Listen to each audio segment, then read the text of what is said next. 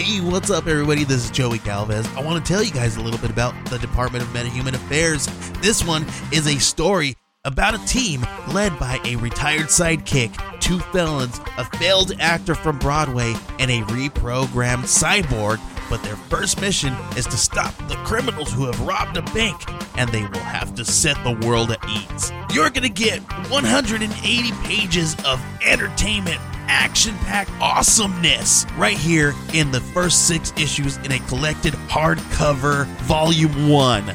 All you gotta do is head on over to Kickstarter.com and type in the Department of Meta-Human Affairs or DMA and check it out right now.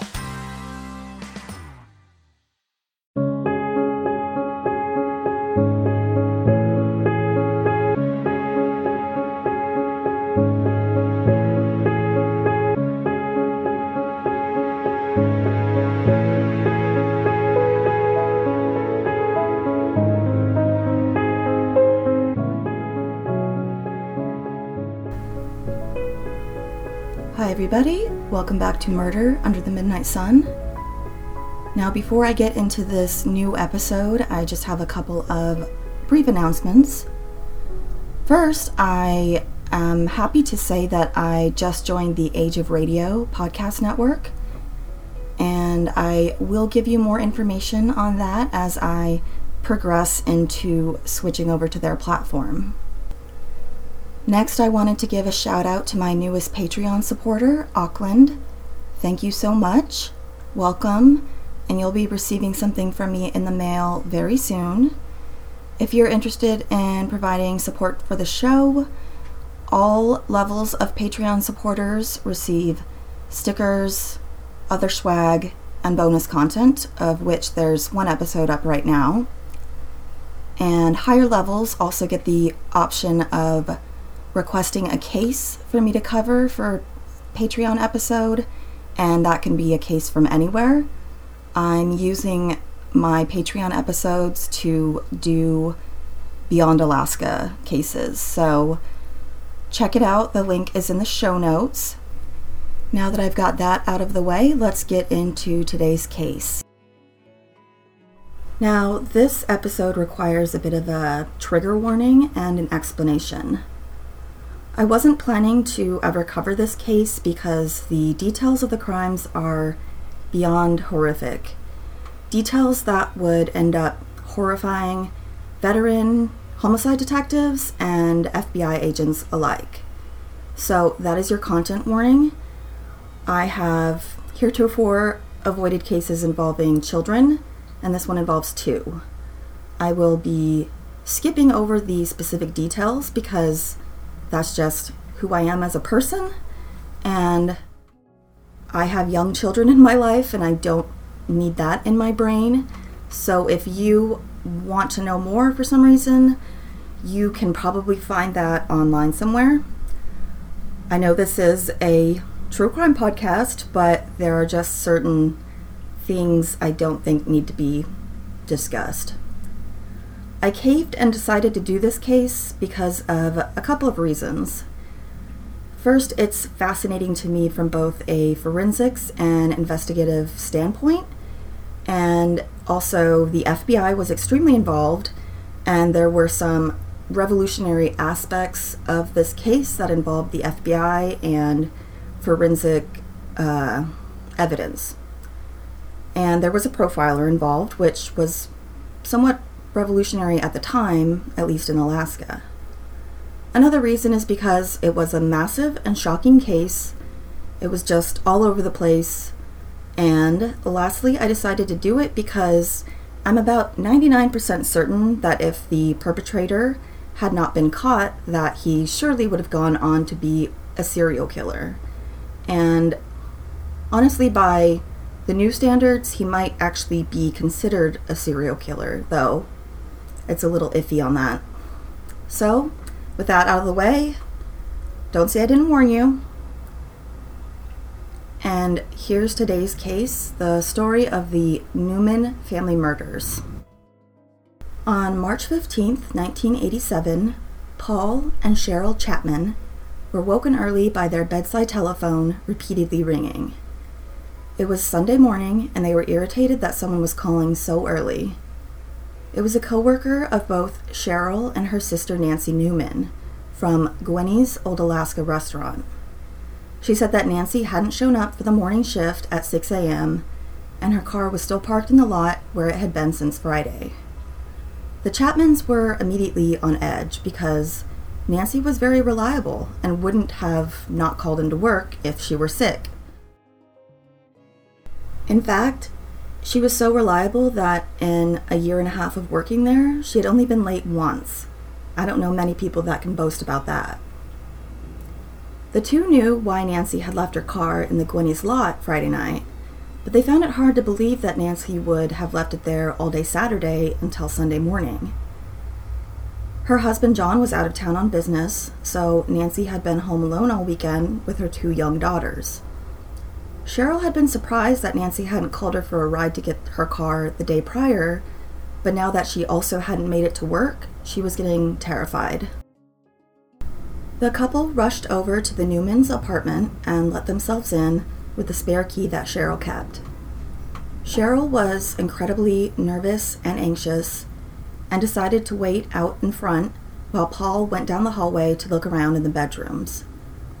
A few minutes later, after he looked in each room, he came back into the living room, his face ashen and horrified, and projecting the idea that something terrible had happened. Cheryl began screaming. She knew just by looking at him that something was very, very wrong. Nancy had been born in 1955 and was originally from California. She met her husband John in Idaho, and they got married in 1975. They had one daughter, Melissa, in 1978, and a second daughter, Angie, in 1983.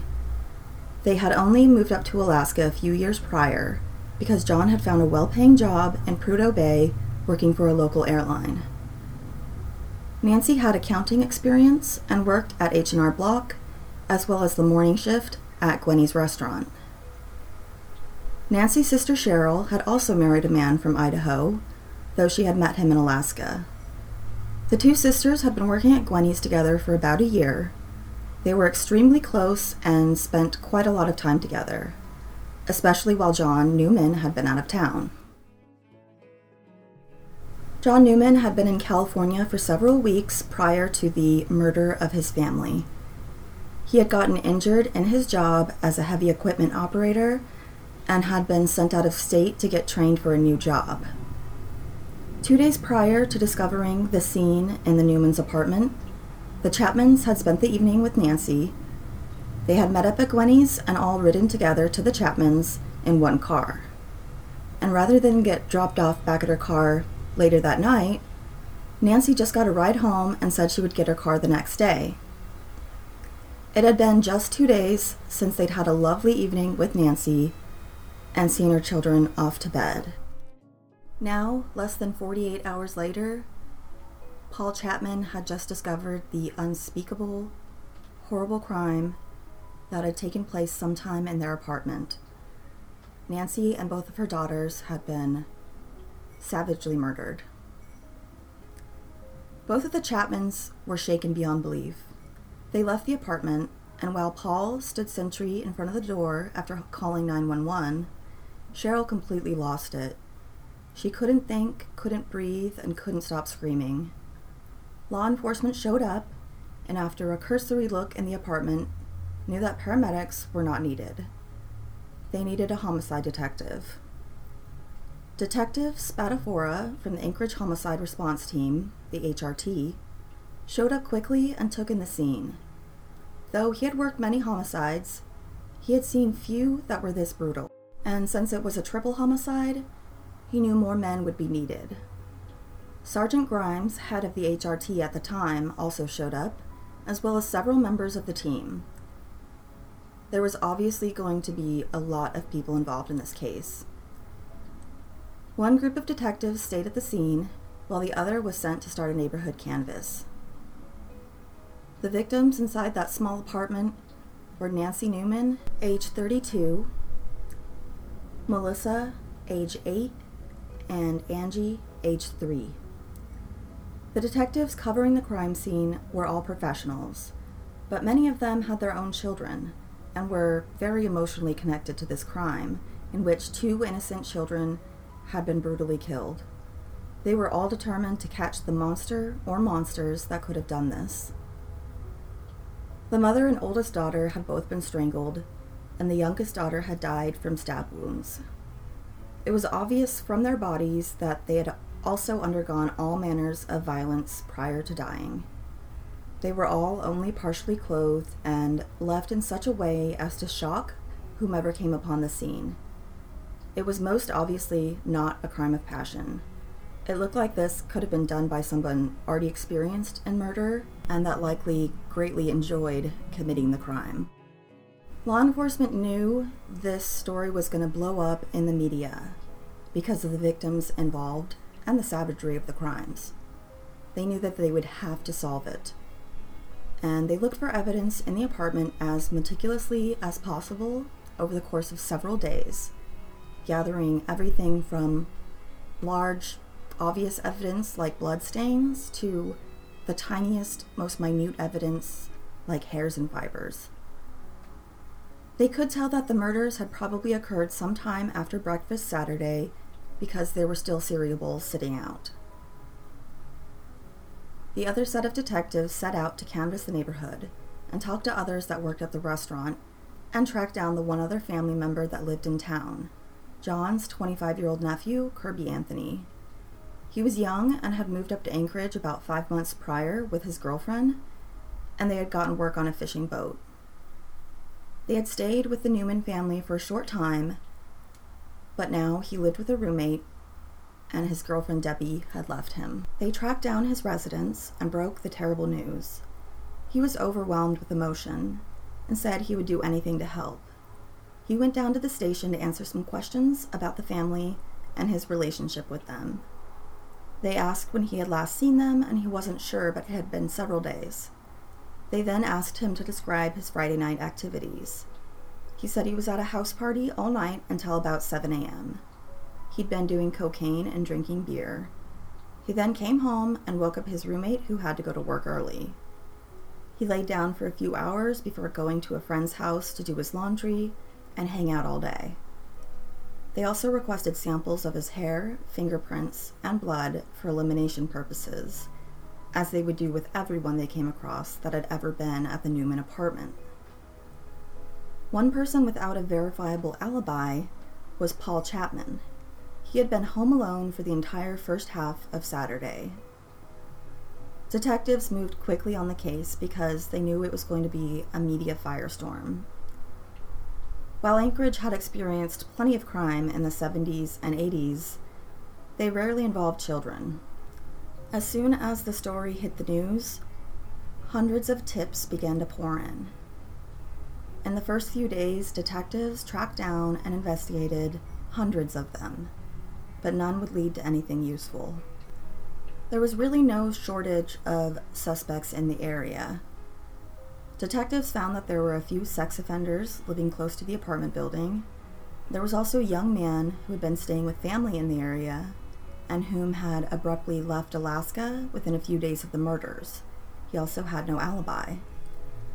Because the crime appeared to have been perpetuated by a sadistic psychopath, the FBI got involved and a profiler began trying to figure out just what kind of murderer they had on their hands.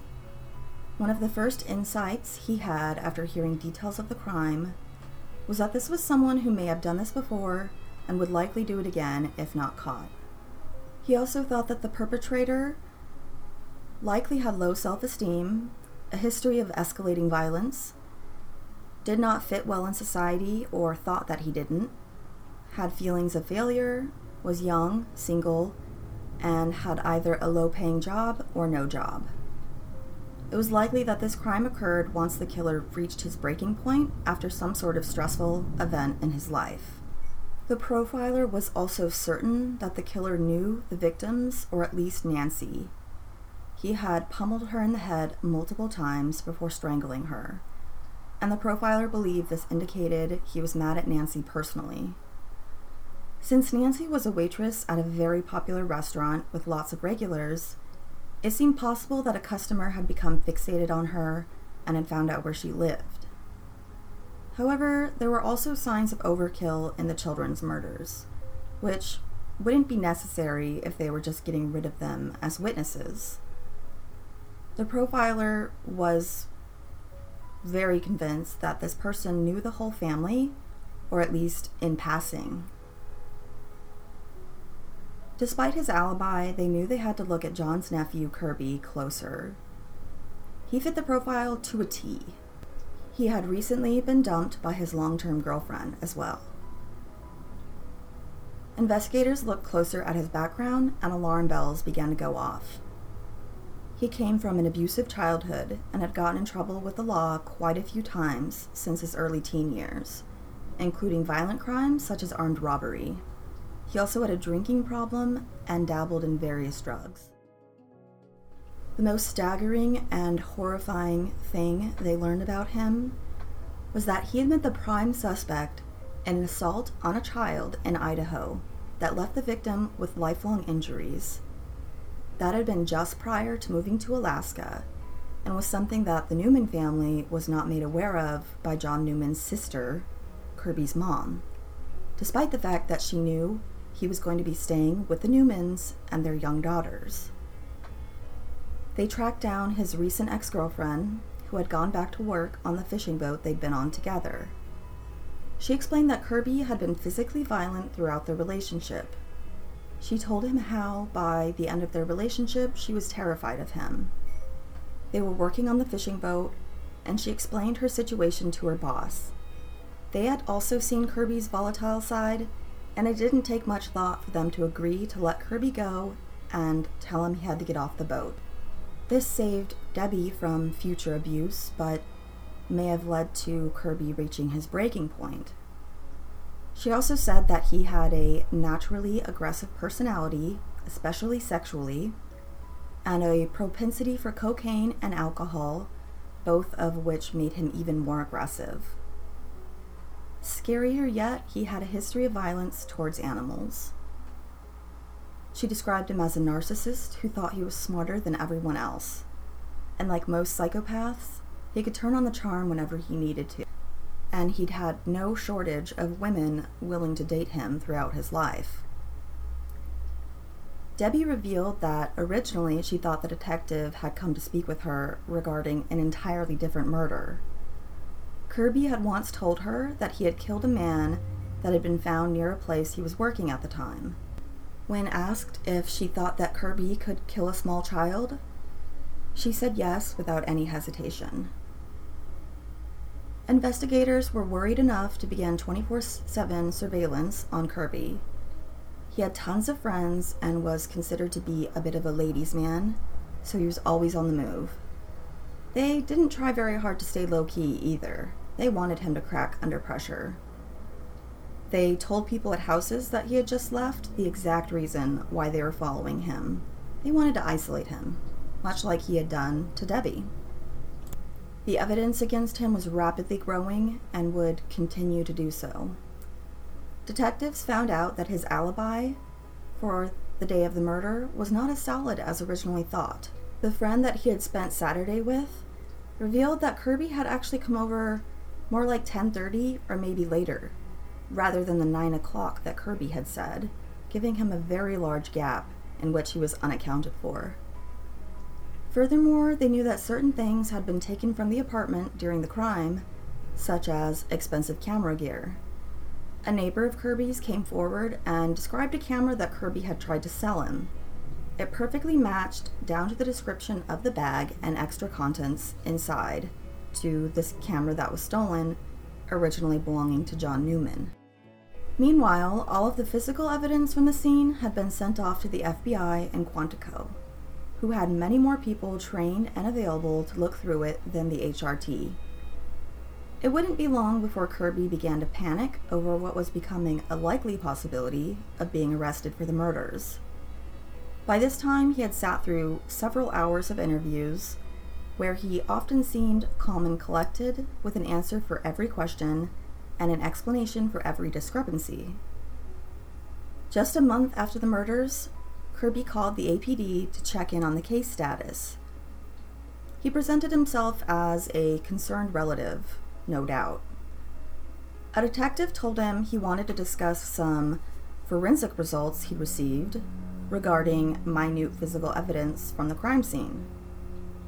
Kirby agreed, but instead of coming in for the appointment the next day, he started driving towards Canada. Kirby's roommate informed the police that Kirby had headed towards Canada 7 hours earlier. That would leave an hour or less before he actually reached the border. By the time law enforcement were able to contact the border station, he had actually already left Alaska and was headed to the Canadian border, which was just a few miles down the road. In an extremely Hollywood moment, the Canadian border station got the phone call to inform them why this particular person was trying to enter their country at the exact same moment that Kirby was pulling up to the station. They told him in no uncertain terms that he wasn't allowed into Canada and said, essentially, get the hell out of here. He had no real choice but to head back down the road to the entrance back into Alaska.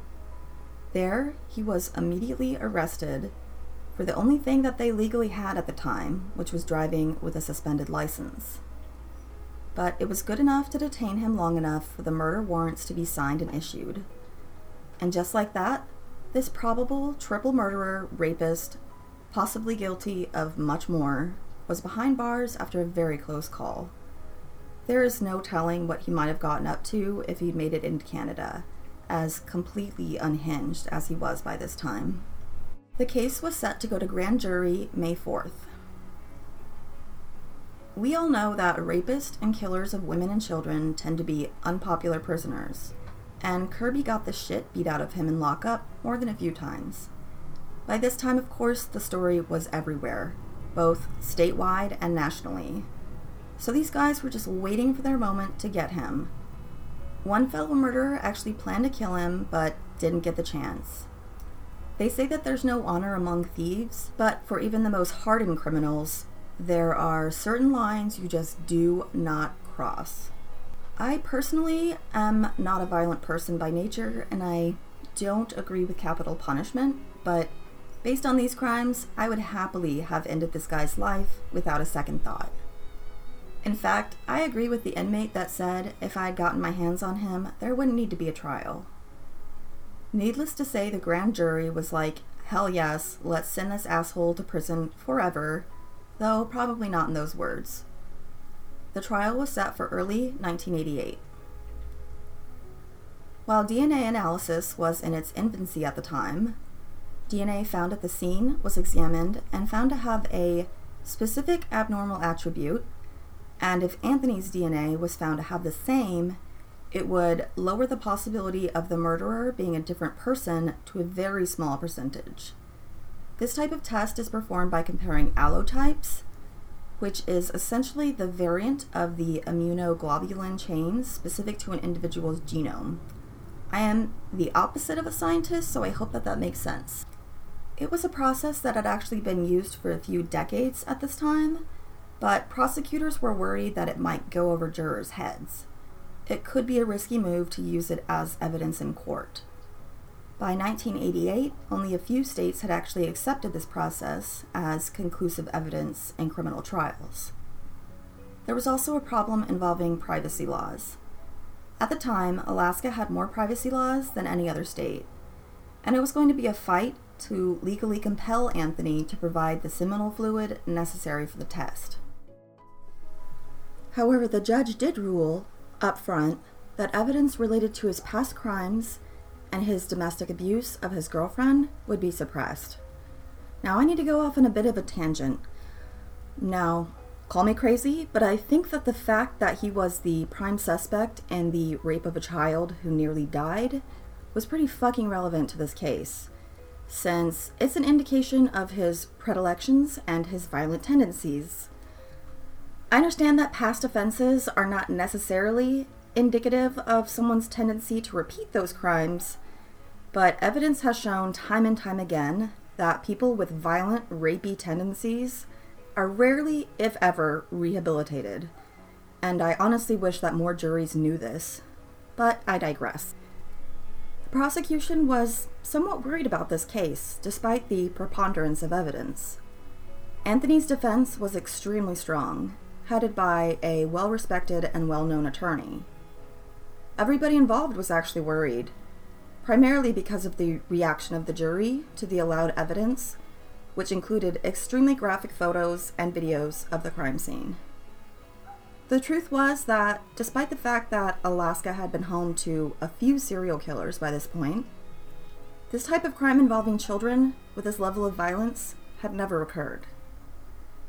Everyone involved knew that they were going to be in the spotlight of the whole state and the national media.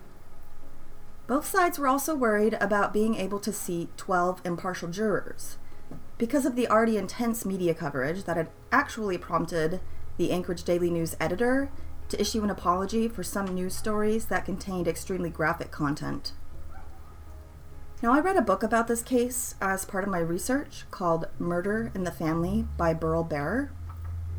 And though I have read dozens or more true crime books in my life, I personally had to skip over sections of the book detailing the crime scene and injuries. So it's easy to understand that the general public was, let's just say, overwhelmed by the information.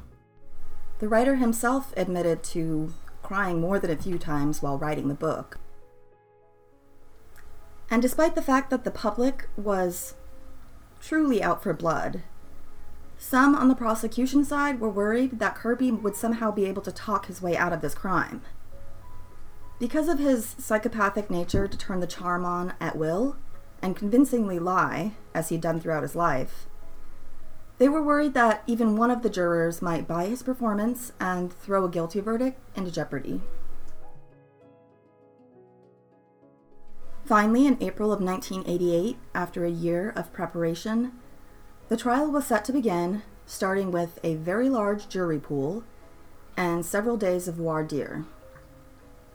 Finally, 12 were selected, which represented equal numbers of men and women and a diverse subsection of the community.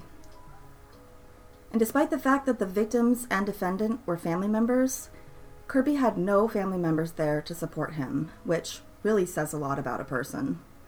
Not even his own mother bothered to come up to Alaska to be there for her son.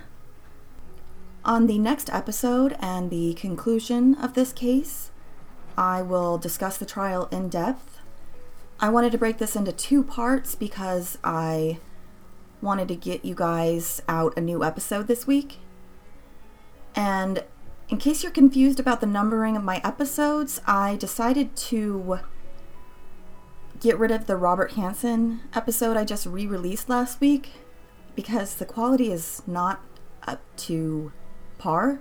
So I'm going to actually redo that episode entirely and put it out in the future. So, until next time, hope you guys are having a very patriotic 4th of July. I'm spending mine writing about murder, as I do most days. Oh, I should probably mention that I have a new project starting. It's called Death Rattle Horror Podcast. And my previous horror podcast pretty much died out, I guess.